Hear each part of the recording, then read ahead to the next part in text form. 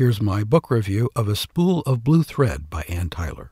There's a saying in show business, give them a new story that stood the test of time. Ann Tyler, who's possibly America's most revered living novelist, has done just that. She's presented us with a new, fictional extended family with all their foibles and melodrama, and placed them in the setting we know well from so many of her books. In a handcrafted old home with varnished hardwood floors, meticulously hung pocket doors, and vaulted ceilings. The Whitshanks are a quirky, close-knit family of builders, craftsmen, and nurturers, and this house is their pride and joy.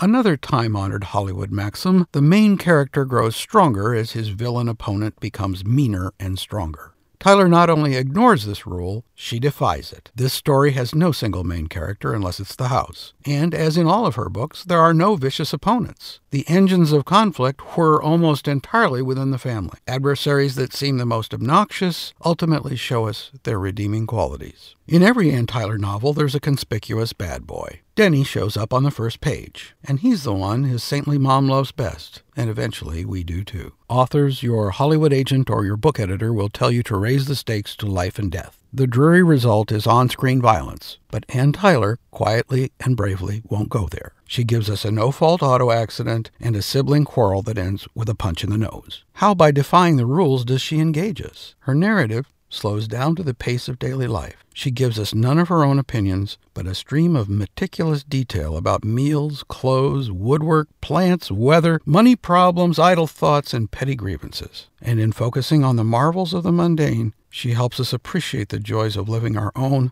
ordinary and wonder-filled lives. For Boy Chick Lit, I'm Gerald Everett Jones. My book written for Ann Tyler fans is Christmas Karma, about a dysfunctional family coping with the holidays, narrated by an angel with a wacky sense of humor. Catch these podcasts at boychicklit.com.